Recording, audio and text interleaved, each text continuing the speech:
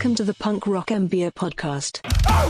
What's up, everybody? I am Finn McKenty. This is the Punk Rock MBA podcast. Today's guest is Allison Hagendorf from Spotify. She is the global head of rock, basically the person inside the company whose job is to be an authority on that genre. And you might be asking, well, what makes her the person who is so qualified to do that? Well, as you will find out in this episode, she has spent the last 20 years or so involved in all kinds of different facets of the music industry as an A&R at some big labels, as a host on Fuse and a couple other TV shows. She's seen a lot of different sides of the industry, and I have to say she's one of the most knowledgeable people about just the entire spectrum of rock, which, I mean, that makes sense since that is literally her job, to be knowledgeable about every corner of rock, and as you will find out, she is. So we just kind of shoot the shit talking about the past, present, and future, and her show Rock This on Spotify. If you were a fan of like Matt Pinfield or This Week in Rock or any of that old like Fuse and MTV programming, you're going to love her show. She sits down with a different artist every week. For example, she's had like Youngblood, Ghostmane, Grandson, Bring Me the Horizon, and also shares a few of her favorite songs from important artists that you should know about. So check that out on Spotify. If you like my channel, I think you will also like her show. Before we get into it, I wanted to mention the Punk Rock MBA newsletter. That is a weekly email that I send out with links to all my content, links to what Deanna and I are reading, listening to, and watching. You can sign up for that at the link in the show notes. We'll never share your email or sell it or spam you or send you ads or anything like that. So if you want to keep tabs on what we're doing, you can do that at the link in the show notes. And with that, let's get into this episode. Allison, thanks so much for joining. I'm sure you have very busy days, so I appreciate you making the time. Of course. Are you kidding? I'm so excited to be finally hanging. I can't believe we haven't hung out yet. Well, yeah, I mean, I guess we probably just kind of travel in different parts of the music world because I'm into all my weird hardcore and alternative rap kind of stuff. And, you know, the whole, we'll call it big rock world is this mysterious machine that I don't understand. The Sirius XM Octane, you know, kind of world that it seems like you inhabit, judging from the plaques behind you. Well, I have a very diverse plaques. I feel like I'm involved in all of it, in the full spectrum of the rock alternative world, which I love. Yeah. So for anybody who's not familiar, can you tell them exactly what your job is so that I don't get it wrong, and maybe give them a little bit of your background so they understand where you're coming from? Sure. I'm the head of rock at Spotify, and I am the host and executive producer of the show Rock This with Allison Hagendorf, also on Spotify. I've been in the music business for over 20 years. I got my start stockpiling CDs at indie labels, just kind of being close to the music, doing whatever it took to just kind of be close. And I actually got my start I was a Sony college rep, and I won Rep of the Year so that when I graduated, I got a job offer at Columbia and Epic Records. But I knew that. Is that like when you would like pass out CDs at schools totally. And stuff? Okay. Exactly. So like we'd be given a list of priorities, and I would have to come up with unique ways to promote those bands, like on campus, off campus.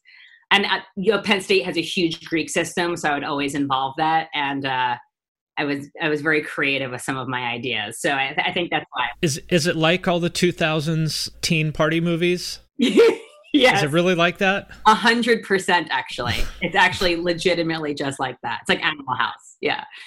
It was amazing. But I knew that Matt Pinfield, who was my idol from MTV, and that's really what I wanted to do. I wanted to be a VJ on MTV my whole life.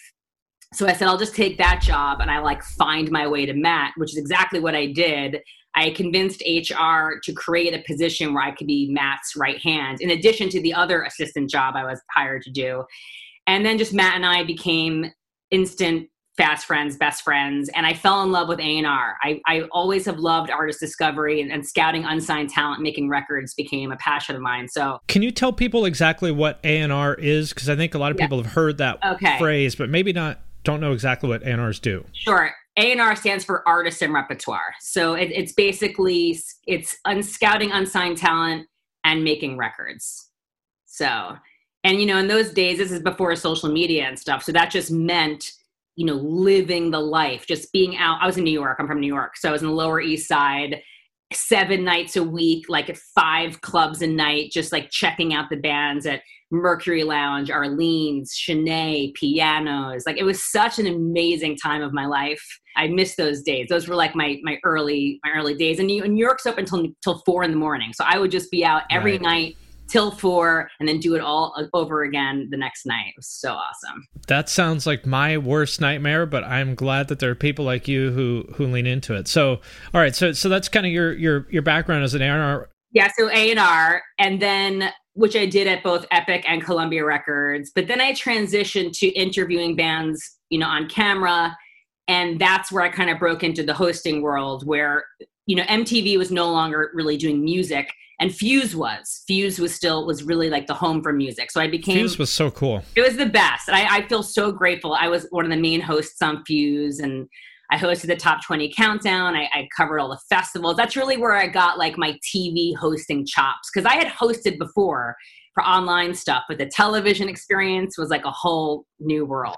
That's why you seem familiar. I never actually had Fuse because it was kind of like it wasn't on a lot of cable providers, so I never actually had it myself. But anytime I would go to somebody's house or was traveling or whatever and they had Fuse, I would always want to watch it. So I didn't get to know any of the stuff in particular, but I would see snippets here and there. And they also had all the best motion graphics designers in the world. Like Viacom had everybody good back then for motion graphics. Yeah, it was a very special time. And to this day, I'm always so honored and flattered when people were like, I used to watch you on Fuse. That makes me so happy. Because those are real music fans. People who watch Fuse are real fans. It's like a big inspiration from my channel is like mid-2000s Fuse. Yes. It was so good. It was a cool moment. Yeah. And then, I'm a New Yorker, but I moved to LA because when all the music competition shows were coming up, I hosted the one on the CW with Gloria Estefan, Joe Jonas, Nelly, John Rich of Big and Rich. And then as a New Yorker, I finally stopped hating on LA because I actually, I always would visit LA, but for the show I lived in LA and I actually loved it. So I moved here and then I just started hosting full time. I became the host for Times Square New Year's Eve, which was just mental. And I hosted the X Games and the CrossFit Games. I just was hosting, and then Spotify was looking for genre experts, and rock and alternative is really my forte and my passion. So the through line there to me, and tell me if I've got this wrong, is that it seems like you really enjoy being an advocate for, artists that deserve it. 100%. Literally, you just described it. I love being a megaphone and a cheerleader for artists, either undiscovered artists or artists that I feel like more people should know about. So when I hear new music, I get so excited that it just takes over my body, and I want other people to feel that same excitement.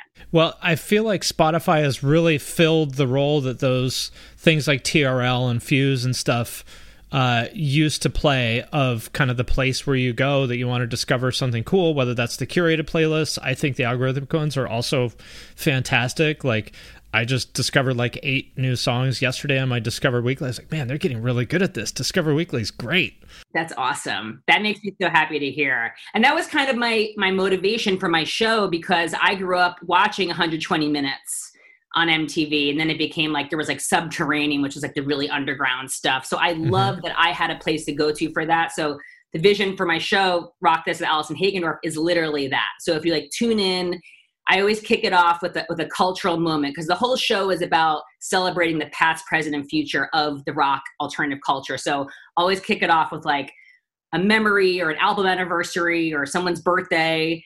And so play an old song. And then it's here are a handful of new songs you need to know. And that could be a new song from Foo Fighters or a new song from an unsigned artist that you've never heard of, because literally the person just gave me the song and I'm putting it on right now. And then there's an interview. And the interviews have been amazing. And we have some more exciting ones lined up. I checked out the Bring Me the Horizon one the other day. Oh, cool. Yeah, it was great. I love those guys. We had my wife and I hung out with them last year whenever they came through. We had an awkward moment where they were asking us if we were going to go to the show tonight, and I literally couldn't understand what he was saying. And it would and he had to repeat himself 3 times, and it was getting a little awkward, and I managed to save it. I was like, I'm sorry, I don't speak English. What exactly are you saying? Don't speak English, right? I can listen to them talk all day. Ali's accent is the best. It's like a lullaby. It's really just a beautiful sound. I agree. Well, what I think is really smart about the format of the show, and I'm guessing this is deliberate, is you do such a great job of connecting the past with the present and the future, like you said, because one of my, I don't know if frustrations is the right, I guess it's a frustration, is that it's really hard to get people to pay attention to new artists. And so what I do in my videos is I bring them in the door with Corey Taylor or whatever, and then I find a way to sort of slot in a bunch of new artists along the way. So you came for Corey, but you found out about Scarlord or whatever. I love that. That's brilliant. You and I are both, a part of the crew. We're the missionaries waving the flag. So I absolutely respect and admire everything you do. So I'm so psyched for connecting. So that's kind of your same approach with the show then. Totally. I think what's really special and unique about rock is that probably unlike other genres, the past is really important. And you do need to know the past. You do need to know the influences. Every interview I had, whether it's a 20-year-old artist or an iconic 60-year-old artist, I always want to know the influences. Who was it? Because usually it's an artist that got them to turn to music to begin with. So I love knowing those stories because it really speaks volumes about their journey. So I think it's important to always pay homage to these influences and then talk about and explore the journey to now, and I think that it's really important to evolve the genre. I'm all about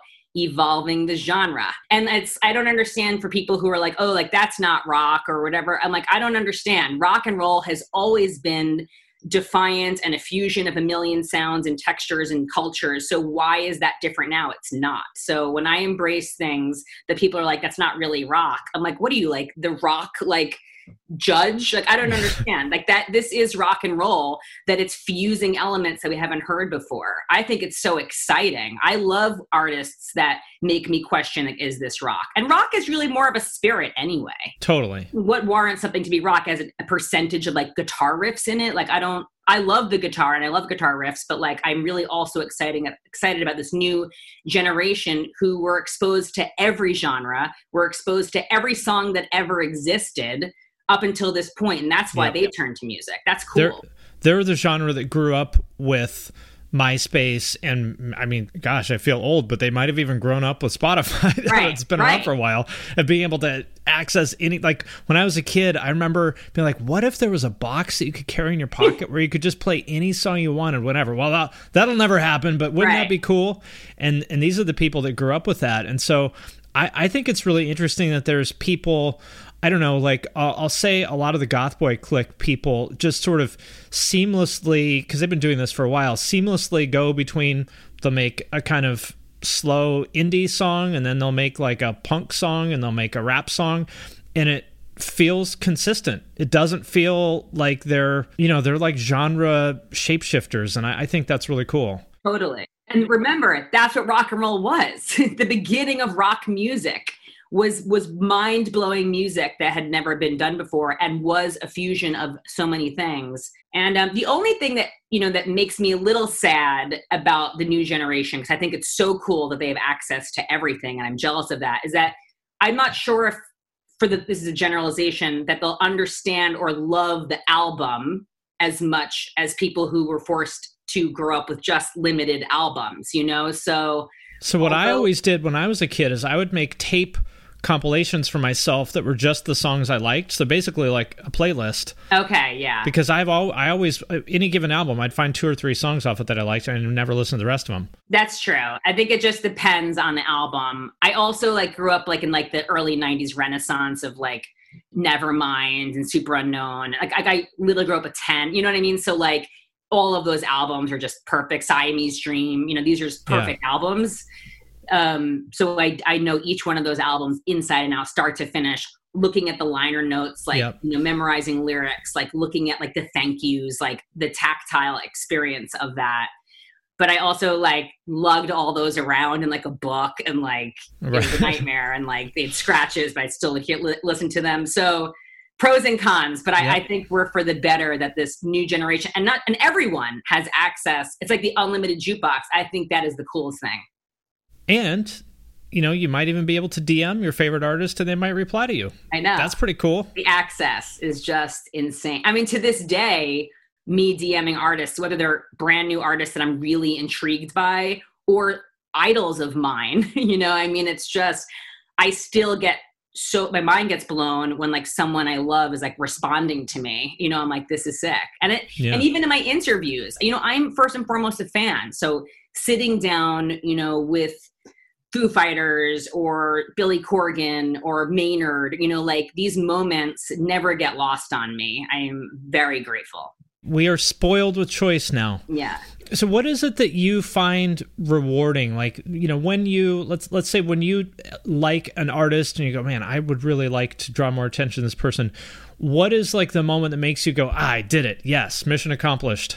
Yeah, I think sometimes it's, of course you can see it in numbers, but it's always like the live show experience, knowing like, for example, the first time I saw Grandson and like it was a handful of people in the room, and then like knowing, because I'm supporting and waving the flag, and then like going to watching the numbers just like increase, the fans knowing every word and just being able to be that liaison between the artist and the fan, and to be that megaphone, shouting from the mountaintops, like, this is a sick artist that should be on your radar. It's the most rewarding thing. And sometimes I feel like I'm almost like a rock therapist because for some bands, I'm the very first person in their journey, or like maybe I've made them feel like they're going in the right direction because I've, put them on a playlist or played them on my show, or it's just, that is the most rewarding, to give an artist confidence, or to give an artist like, this is awesome, kind of like, just to make sure, just keep doing you, because it's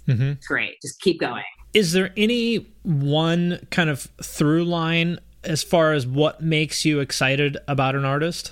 I think for me, it's like one of two things. Either one, I'm really into great songwriting, of course. So I can hear a great song pretty quickly, but I also want it to be something unique about the song. So maybe it's lyrics, or it's a unique, like a guitar riff that really stands out. So something that's traditional, maybe musically, whether that's songwriting, lyrics, or like a guitar part, or, like a drum beat. But like a lot of times it's something that like is jarring, like it's the opposite of what I just said. So it's like on one end of the spectrum, it's like something that's like great and more classic, but really like talented. And then the other end of the spectrum is like, wait, what is this? Who is this? And like, what's happening? Like, yeah. What's the last thing you heard that made you go, what the fuck is this? I love Wargasm. Wargasm. It's just like sick and like messy and noisy and loud, and just a lot going on. And I think it's sexy. I just love it. I remember the first time I heard Idols, I just thought that was really cool. Like Fontaines, and like just sort of like this new wave of punk that's been happening. I just think it's a very exciting time. A lot of like cacophonous, music that's just awesome and irreverent and beautiful in its own way. So I think we're in a great time. So I think we're about the same age, because I was in 8th grade when Nevermind came out. Yeah. Now, I go through these cycles where, like, I don't know, maybe every 2 years or so, I'm like, oh, it's done. There's nothing new. Like, music's over. Everything is just a rehash. And then I always find something that makes me go, oh, there's this whole group of people doing this new thing that I never thought of. This is awesome. And that's what makes me excited, is like to have those moments where I realize that there is a pocket of people doing something new and different. And like, that's what just like lights my fire again every time. No, you're absolutely right. That's a good call, because it does need to be a movement. Because you can have like one great band in a vacuum, and it's never going to resonate the way it should or can. It does need to be at least a couple of great artists happening around the same time for it to really be a movement. But I really do feel like we are in that special window right now. I feel like there's a lot of different things happening, like different pockets of stuff. It's cool they can be global movements now in a way that, wasn't as possible before. I mean, people, there's bands that have never met in person before that have recorded like multiple albums, and that's super cool. So cool. The thing I'm interested in also is like kind of the idea of, in the past, when we could only look at like record sales or maybe like live shows or something like that, as far as like the measure of an artist's impact, to me, what is most important personally is like their cultural impact. And I think it's a lot easier to see that now because of social media and, you know, YouTube and stuff like that, where you can see what people are saying in a way that wasn't possible before. So you can like really hear with people's own words what this artist means to them. Absolutely. I mean, just seeing, you know, the engagement, you know, it's not only sometimes just like followers, it's really like the comments of engagement, you know, that this artist is actually inspiring someone to take the time to write back. And that exchange, you know, means so much. You know, it's that, and it's also, of course, unfortunately not right now, but the live show. I think the live show is still the most authentic indication of an artist's impact. See, it's interesting you'd say that, because I think I'm like the only person in rock that I don't give a shit about live shows. I hate seeing bands. I hate going to shows. I hate it. That's so interesting to me. Really? Tell me more about that. I want to hear more about this. I don't like loud noise. I don't like staying up late. I don't like waiting in lines. It's just a hassle to me, and it never sounds as good. Like I guess maybe I'm a cold fish. Like I don't have any kind of emotional connection to like I don't see a band play live and feel like energized by it. I'm just like, eh. Oh, really? Okay, so in this situation, we are opposites, because yeah, I'm just like, they're playing the song, but it doesn't sound as good as the recording. That's so interesting. So, like, have you seen any shows in your life that like were a religious experience, or like never? I have had experiences at shows that were, you know, really meaningful to me, but like I always went to shows to hang out with my friends. Right, like the cultural component of yes, it. That part meant a lot to me. But like half the time I wouldn't even watch the band. I'd be like, oh, let's go outside. I cannot believe this. I always used to say shows would be better if bands didn't play. Okay, so this is very interesting. The one thing that you and I are opposites. I'm totally an outlier on that. But what I think is cool about that is that now there's so many artists, and it's great that people enjoy live shows. However, there's a lot of artists where that, you know, in the era where that was the way that you sort of spread your message and made money and stuff. I think it's awesome that there's now a ton of artists who don't play shows because they can't or don't want to, that can still get their message out and can still make money. Like I know a ton of people who are like 20-year-olds that make music in their bedroom that make a decent living off of Spotify. And I think totally. and have never played a show. And I think that's awesome. It's amazing. It's the wild, wild west now. It's like whatever, awesome. It's like a choose your own adventure. It's whatever works for you. Absolutely. Absolutely. I think that's so cool that a kid can get a copy of Ableton for $100 or whatever it is, and some bullshit mic, and make a full-time living just off of streams. I love that. That's the dream. I mean, that's incredible. That's amazing. And there's tons of them. It's not a small number of people. Oh, totally. It's just a different thing. It's just a different kind of artist. It's a different experience. And I get the same, for me personally, I get the same kind of sense of community from that like online community as I did from like going to shows. Like, even if you've never been in the same room with these people, I get the same feeling of like shared values and lifestyle and experience and stuff like that. And I think it's really cool that people can connect online because, you know, I was fortunate enough to live 30 minutes from downtown Seattle, and I could go to shows, you know, which I did as much as I could.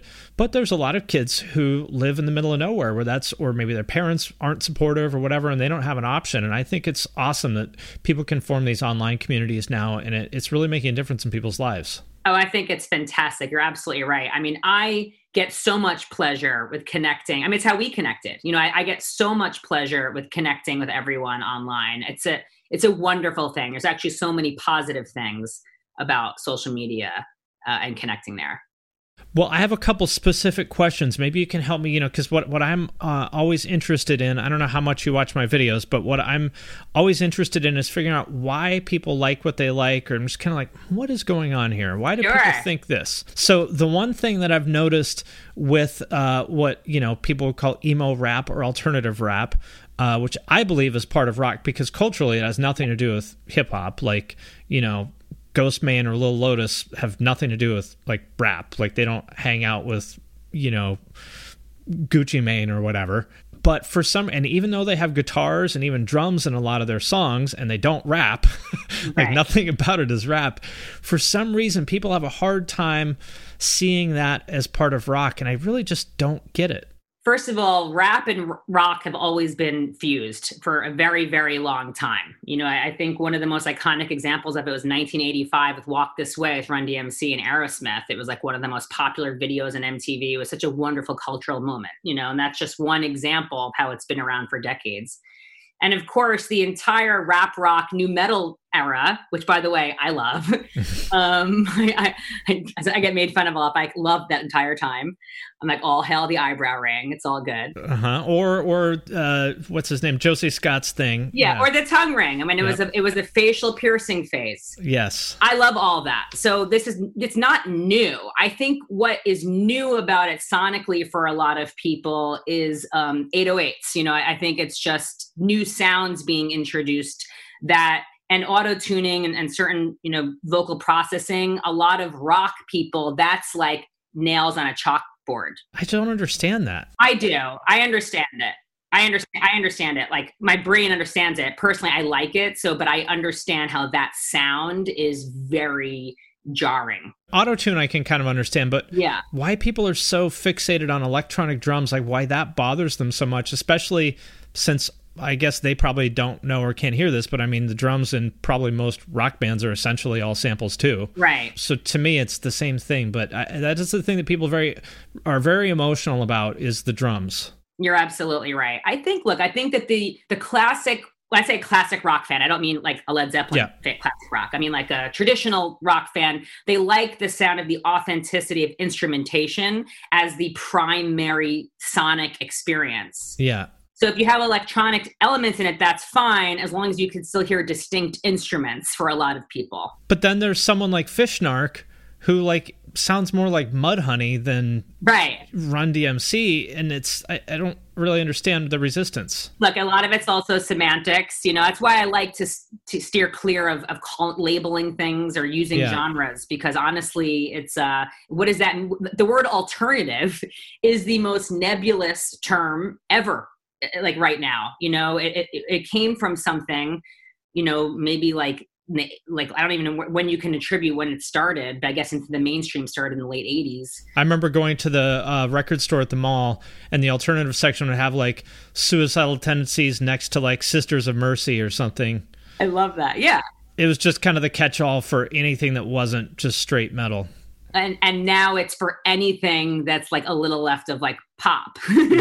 Right. Look, what alternative means to one person means something completely different to another person. So I just think I try to steer clear of labels and semantics like that. So speaking of nu metal, I have found that is an era, out of everything that I talk about, that is the thing that seems to get the most response. People are very attached to that era, and maybe the what I call the butt rock era a little bit afterwards, like, the Breaking Benjamin and all that kind of stuff. What is it about that era, you think, that created that kind of a connection for people? So I also think it has to do with like your age. Like, it was such a wonderful source of like angst release, and I felt very angsty in my life, and I was lucky that I had Nevermind, and all these iconic epic records. But when the time went on in the 90s, I wasn't done. I still needed that angst. And a lot of the nu metal stuff had really great songwriting, really great hooks.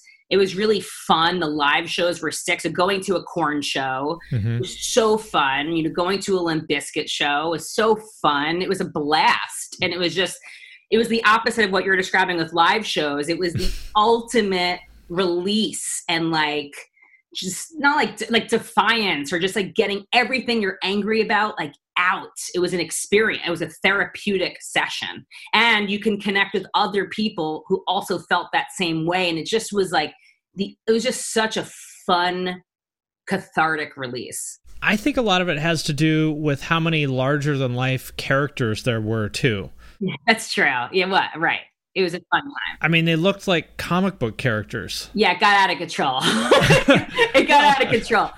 It kind of like steered things in a weird direction. I'm not saying that's a bad thing necessarily. I mean, I think that they were rock stars in a way that... Total rock stars, like total rock stars. They were characters. They were just recognizable. Yeah. It just, being there at the show meant you feel like you were part of something, but then it went into like the opposite direction, the early 2000s with all the bands, Right, so it was like the Killers, the Vines, the Hives, right. like all the bands. And that was a great time too.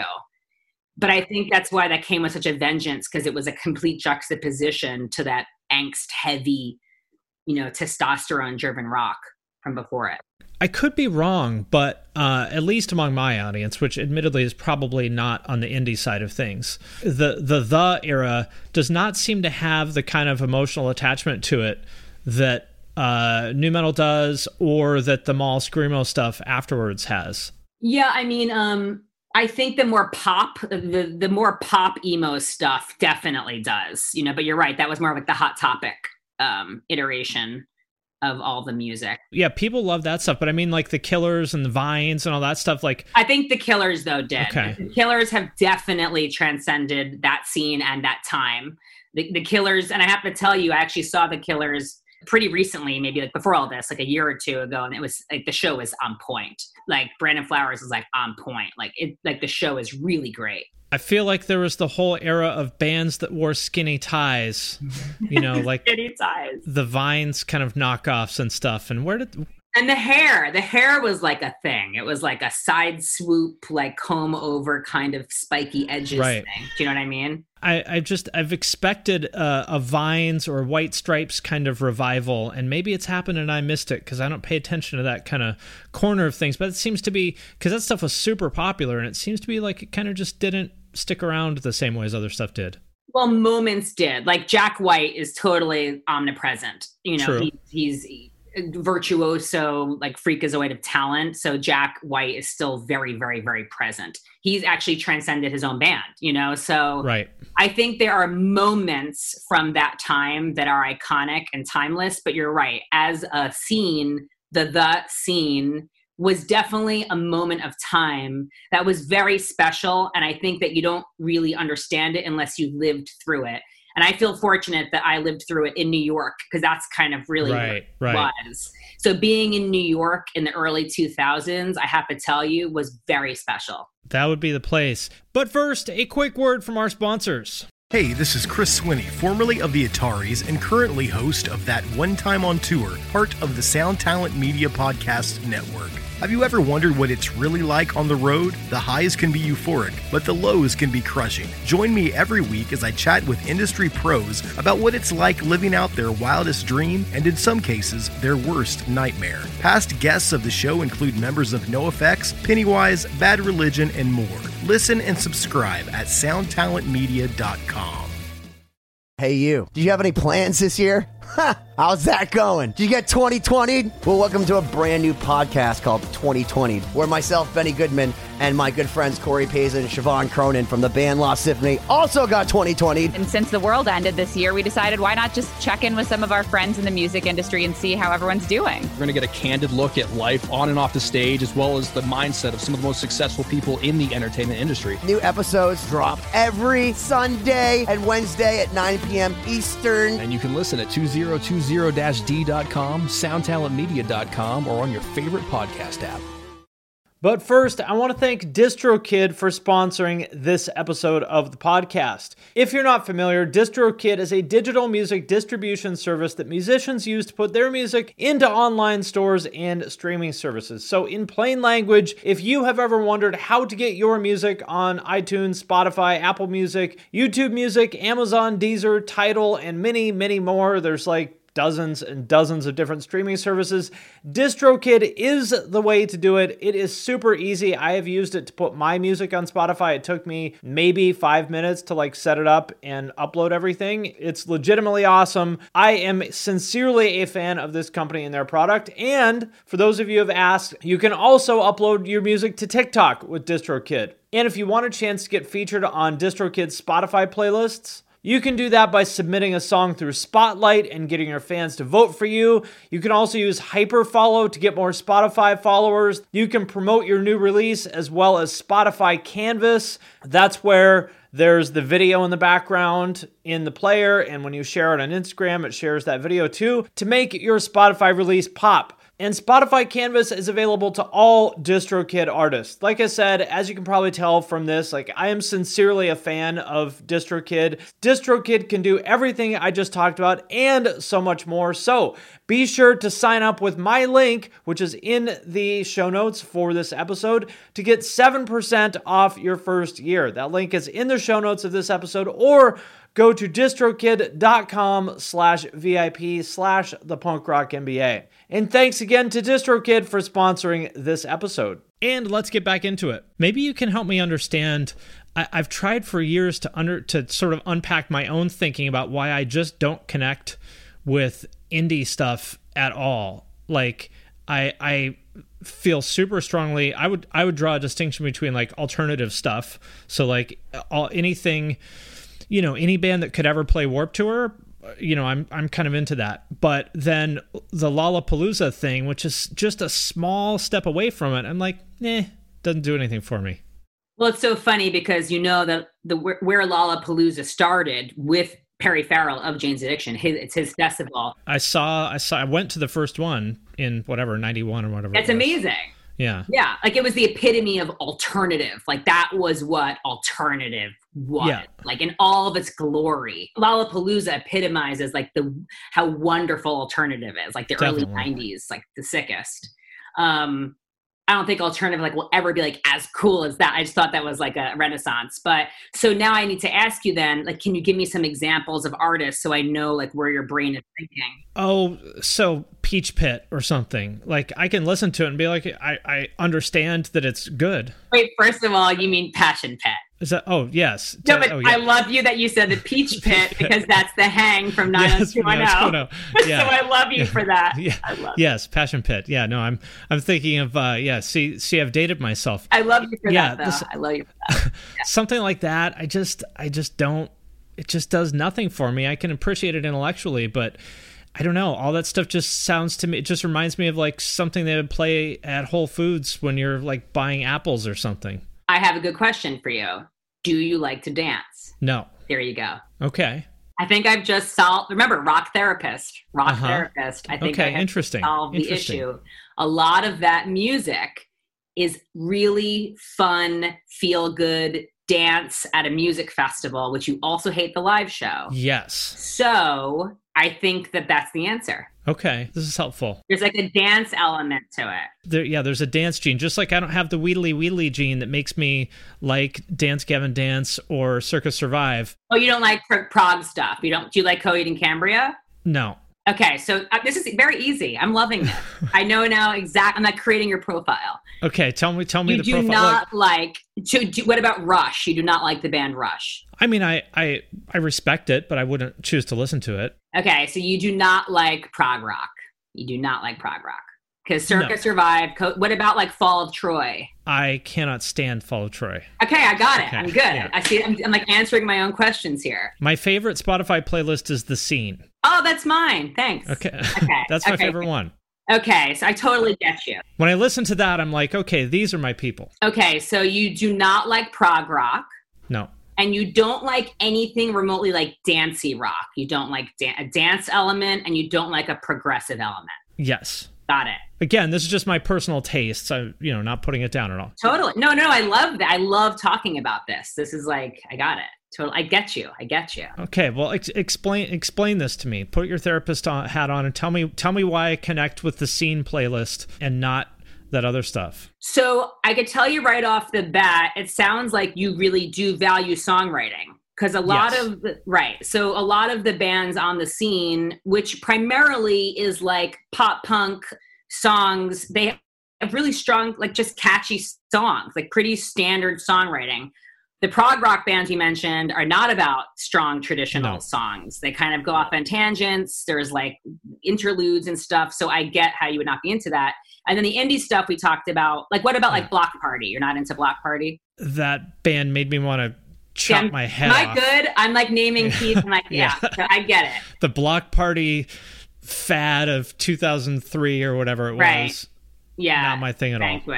So you don't like dancey rock, and you do not like prog rock. I totally get it. You like more traditional songwriting with sing-along choruses. You can and there's an emotional element to that stuff too on the scene playlist, which is really what I respond to. Mm-hmm. I like the emotion of it, and I don't know exactly what that is. Do you like Sunny Day Real Estate? No. Like, do you like original emo, original? No. Okay, so you like more like popular emo. Yes. Okay. Mall emo. So you like traditional songwriting. Yes. Totally get it. You like traditional song structure, sing-along choruses, grab all your friends. I like water parks. I love water parks. Yeah. I love that. And I think that those guys continue to write great songs. Okay. I totally get you. You're a songwriter person. You like good songs. I am a songwriter person. This is also why I love a lot of pop. Right. Because, people I'm a huge fan of Charlie XCX because when I learned that she wrote the chorus to that Iconopop song in 15 minutes, yeah, I was amazing. What the fuck? And she was 19. I'm like, you make me. No, that's sick. The ability to write like that is such a badass skill. You know what I mean? It's I recently watched this Dolly Parton documentary. Did you watch this? No, but that sounds interesting. Oh, okay. You have to watch it immediately.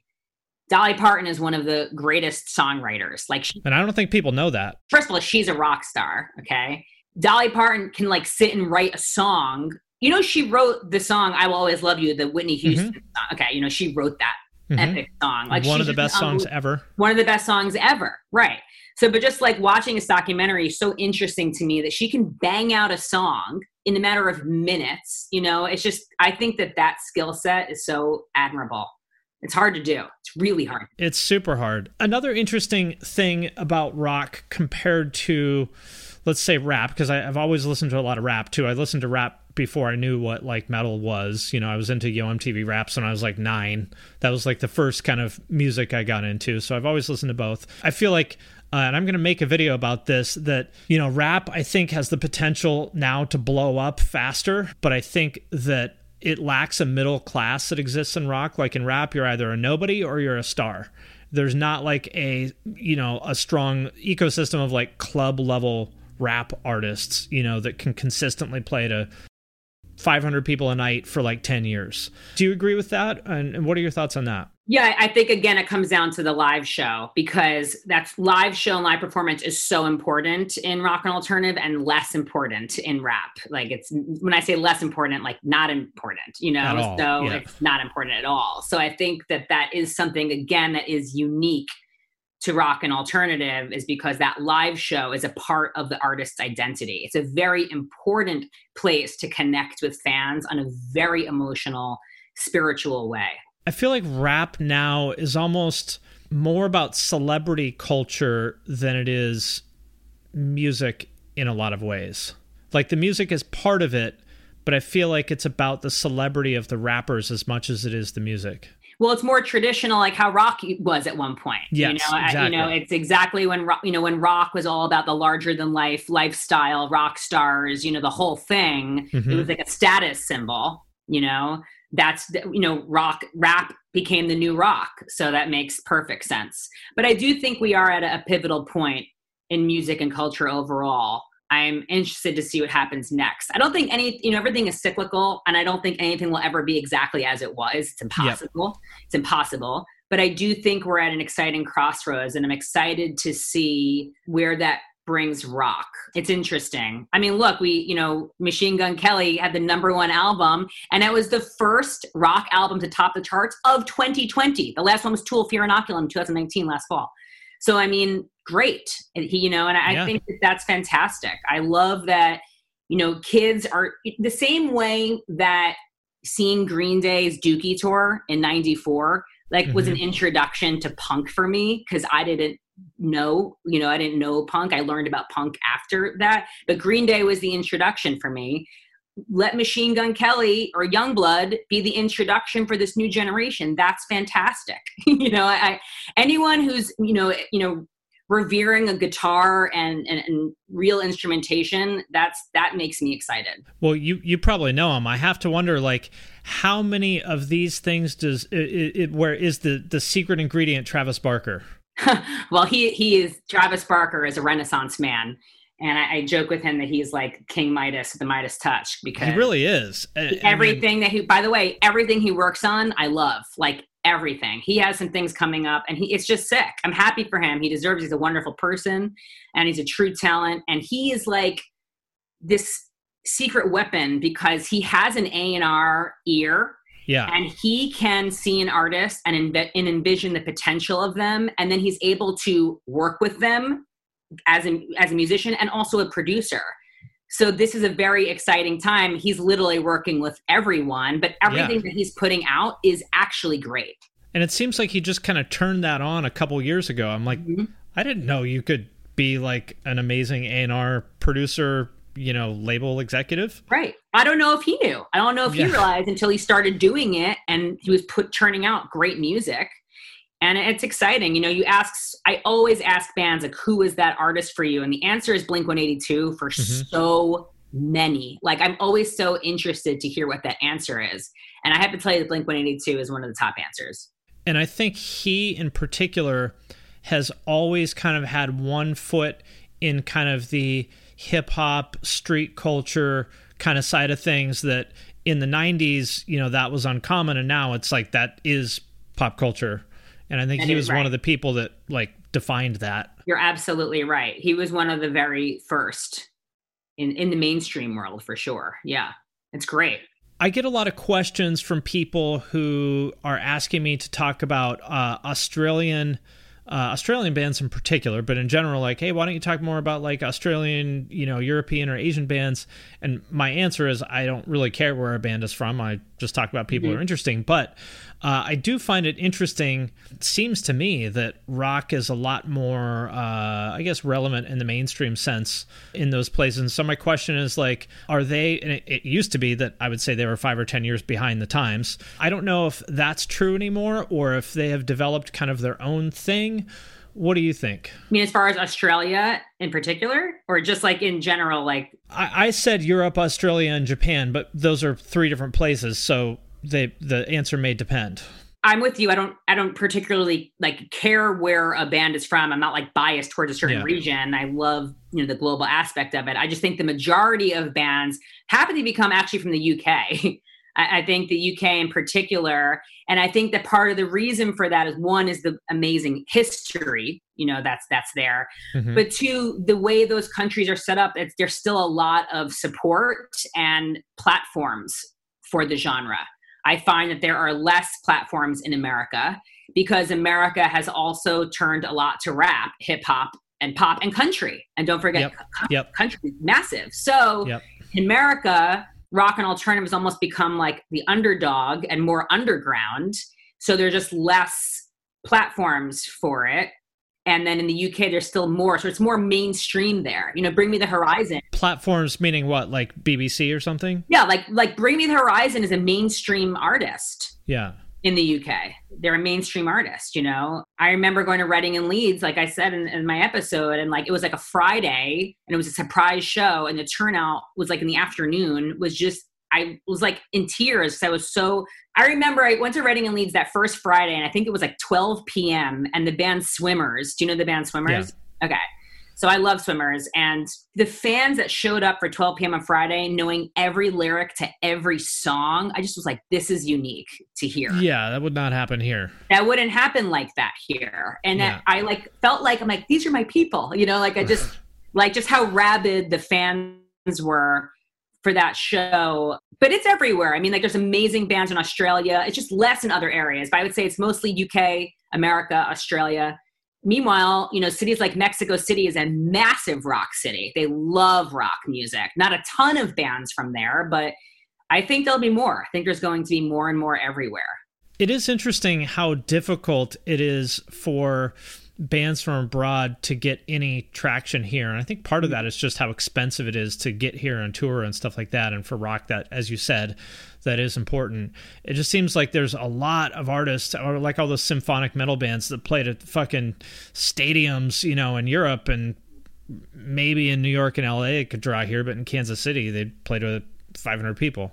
It's the sheer size of the country. I mean, you Yeah. could literally be on tour for a month and still be in Texas. You know what I mean? Right. Like, it's just impossible. I mean, the gas money, just to physically get in front of people in Europe, you can be in different countries in 2 hours. You know what I mean? So I think it's just literally the actual geographic layout.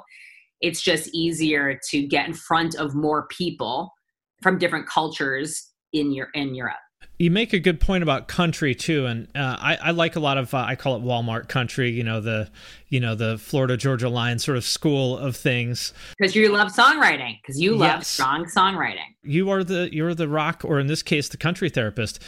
Also, I care a lot about lyrics, and I also, because like I said, I don't like staying out late and stuff like that. I'm a pretty G-rated family man these days, so I also respond to country lyrics, and I think it's interesting that country has occupied the place that, let's call it like blue collar rock would have, kind of occupied 15 or 20 years ago. Absolutely. It comes down to great songwriting and storytelling. Yep. It's about telling a story that the listener can relate to 100%. And especially in these times, we are hungry for connection. So when someone's singing a very simple song lyrically that just is speaking to you personally, we're all kind of going through the same challenges, obstacles, common obstacles, that resonates with so many people, and sometimes you just want something that's simple. I mean, just simple songwriting can really go a long way. And it's usually very, very timeless. Mm-hmm. Yeah. And the level of craft of those Nashville people, like the songwriters and producers and stuff, is, I would argue, maybe the best of any genre. So much respect. Again, goes back to Dolly Parton thing. To be able to churn out a song like that, it blows my mind. Like, the worst drummer in Nashville is still amazing. Right. It's just like, Nashville is like its own universe. It's such a special, incredible city, community. The amount of talent in that city in every aspect is just, it is very, very special. Yeah. I wanted to ask you about a couple artists that I know you've mentioned, because it seems like they've really had sort of inflection points, and I'm hoping to see them kind of hit the next level. One would be Ghostmane, who I know you had on your show. I've covered him for a while. I know him a little bit. It feels like he really had a big inflection point with this last album. Yeah. What are your thoughts on that? I think this is his pivotal album. I 100% think this is his turning point album. The Turning Point album is always the album where if you've never even heard this artist before, if you don't even know who they are, you're going to like this album. I think probably for Bring Me the Horizon was That's the Spirit. Every artist has their Turning Point album. And you know what? I love those albums because it's usually those albums where the songwriting is the strongest. Yep. So I, again, like you, respect great songwriting. And it's always the album where the hardcore diehards, like, they sold out, or I don't like the name. You know what I mean? But right. I always have respect for an artist's journey. They can't keep turning out the same thing over and over. Although some fans would like that.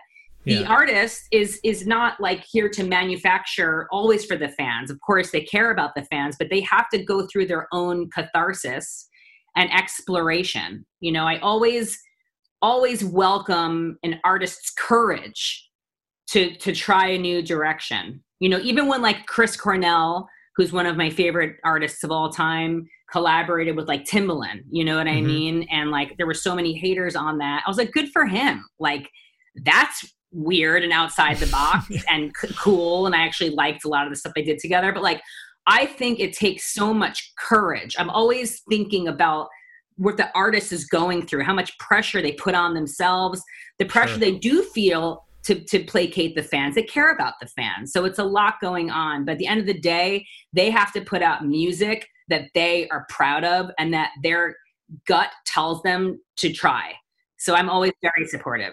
I feel like this is the album where rock people started to like him, because when I was talking about him in 2017, they all hated him. And it feels like now they've come around. This album is so much more Nine Inch Nails. It's so much more Marilyn Manson. It's so much more recognizable. He has such an interesting plethora of influences that span like Bone Thugs and Harmony and like, Nails and Right. Like, so he has such an interesting wide array of influences. And I think that on this album in particular, he tapped more into his rock and industrial influences. But what's so interesting about him is he has a million things going on. He's like a metal, he's like a million personas. He's such an interesting talent. Yeah, very, very smart guy. Another one that I'm very interested in is Youngblood. I feel like he has potential to be, the next My Chemical Romance, and potentially even, or, obviously a huge bummer when Lil Peep died just on a personal level, but also because he was clearly about to blow the fuck up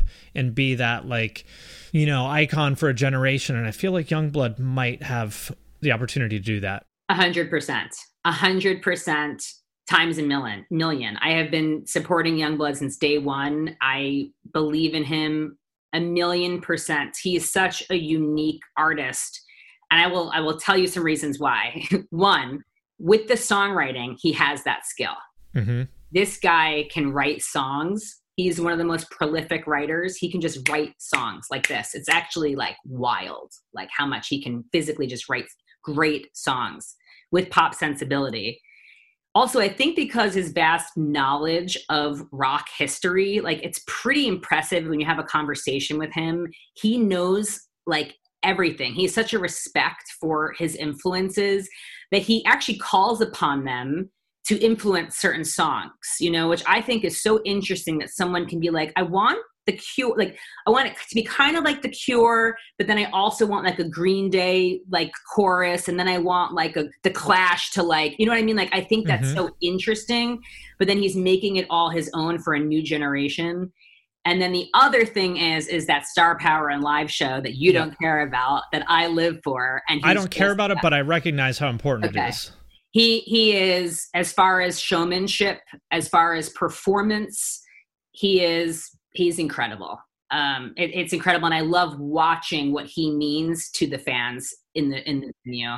Yeah, that's the part that I connect with the most, was when I see that kind of really deep personal connection with fans. That's what makes me feel like this artist is onto something beyond just having a catchy song. Right.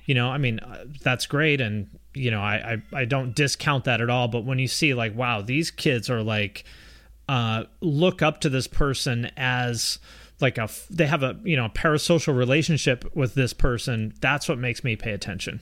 It's also what he writes about, how inclusive he is, how he is a champion for equal rights and inclusivity. And, if you feel weird, we're all weird, we're all with you. It's a very positive message, which is so powerful and needed. So to watch that message resonate with these kids, that's wonderful. He's just sort of you're not alone. I think that is, he actually has beautiful messaging in his songs, he's amazing.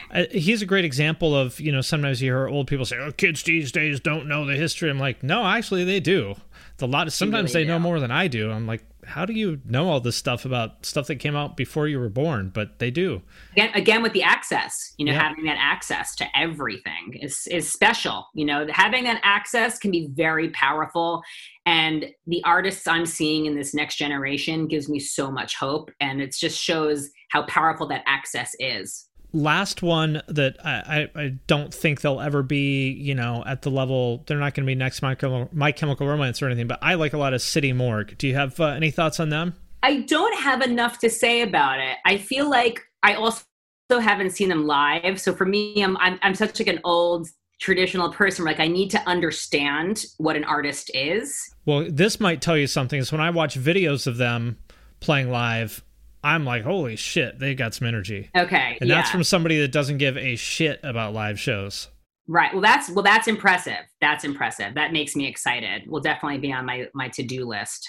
I'm pretty sure that one or maybe both of them used to be in punk bands, so that would kind of explain it. It has to be. Yeah. Because it has that energy. That's why I love Fever 333. Are you a fan? Have you seen them live? I'm not a fan, but I recognize why they're great at what they do. But I feel like that might be an example of when you see them live. Yes. My whole point with the live show is that it literally might change how you feel about an artist. In fact, I will guarantee it does. For most people, not for me. What makes me respond if I read their lyrics, because I care about how they think.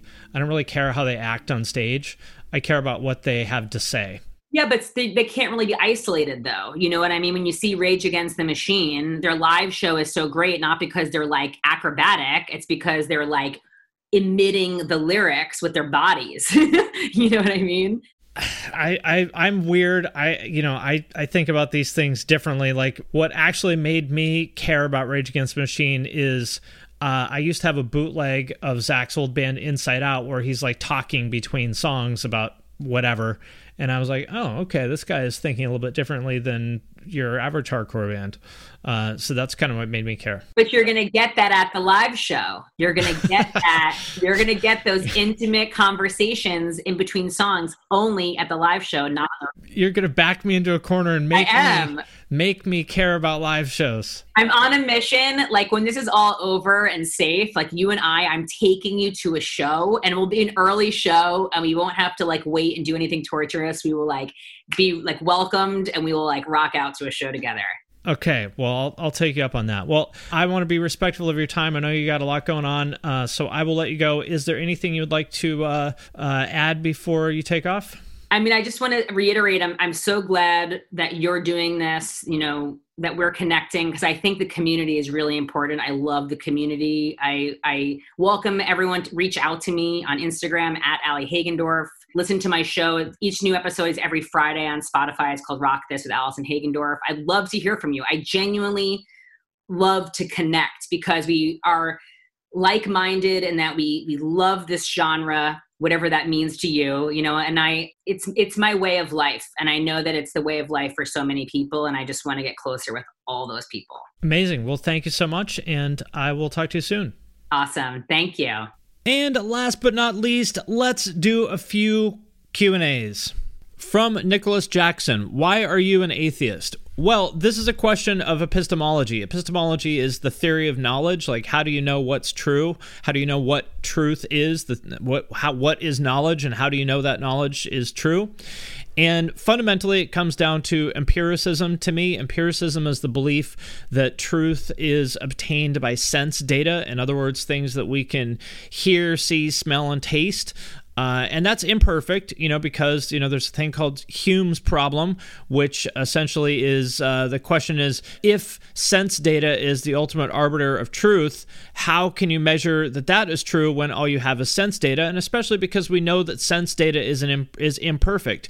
Optical illusions are a good example of this. In other words, you and I can both look at the same thing. Like, there's that famous one of, you know, it's like two goblets, and do you see a face or do you see the two goblets? We were both exposed to the same sense data, in other words, the same image, but we perceived it differently. So sense data is not perfect. However, I think it's the best thing that we have. And so to your question about why I'm an atheist, at the end of the day, I believe that sense data is the closest thing that we have to a source of truth, although it's not perfect. I think it's the closest thing that we have, and I believe that predictive success is the ultimate measure of what is true. So, you know, this is the scientific method. You come up with a theory, you describe the way that a given system works, and you use that to predict what will happen in the future. And I believe that science and empiricism are the best thing that we have in terms of predicting future events. They seem to be a lot better than any religious texts. So I don't believe in any supernatural beings or figures or anything like that, simply because it just doesn't check out against my theory of what is true of sense data and empiricism. That said, I think that there's a lot of truth to be found there in terms of like just guidelines on how to live your life. I talked about this in the podcast with Tuck from Fit for a King. I don't remember who said this, but even if you don't believe in God, even if you don't believe in Christianity, and there's a lot of stuff in the Bible that's not great, but even with that said, it's true that the things that the Bible defines as sin, if you engage in those things, it's probably going to make your life worse. So although I don't believe in a God of any kind, I do think that there's a lot of truth in those texts and in the sort of philosophy and lifestyle around a lot of those religions. So I think it's important not to throw the baby out with the bathwater. From Suhartana Putra, I hope I said your name right. Apologies if I didn't. What band or artist that ruined, you can't listen to it anymore because their style changed, their fandom, or how the media hyped them? Of those things, I would say style changes, I don't know, that doesn't really bother me. Like maybe I don't like a certain band's music after they changed or whatever. But the thing that really turns me off to bands, and this is stupid, I really shouldn't think this way, but what turns me off more than anything to certain bands is their fans. There's some of these bands that just have these Punisher fandoms that are just way too like overbearing, that kind of just won't shut up. The diarrhea of the mouth, I guess is what I would call it. That anytime the band comes up, they just gush about their opinion about the band.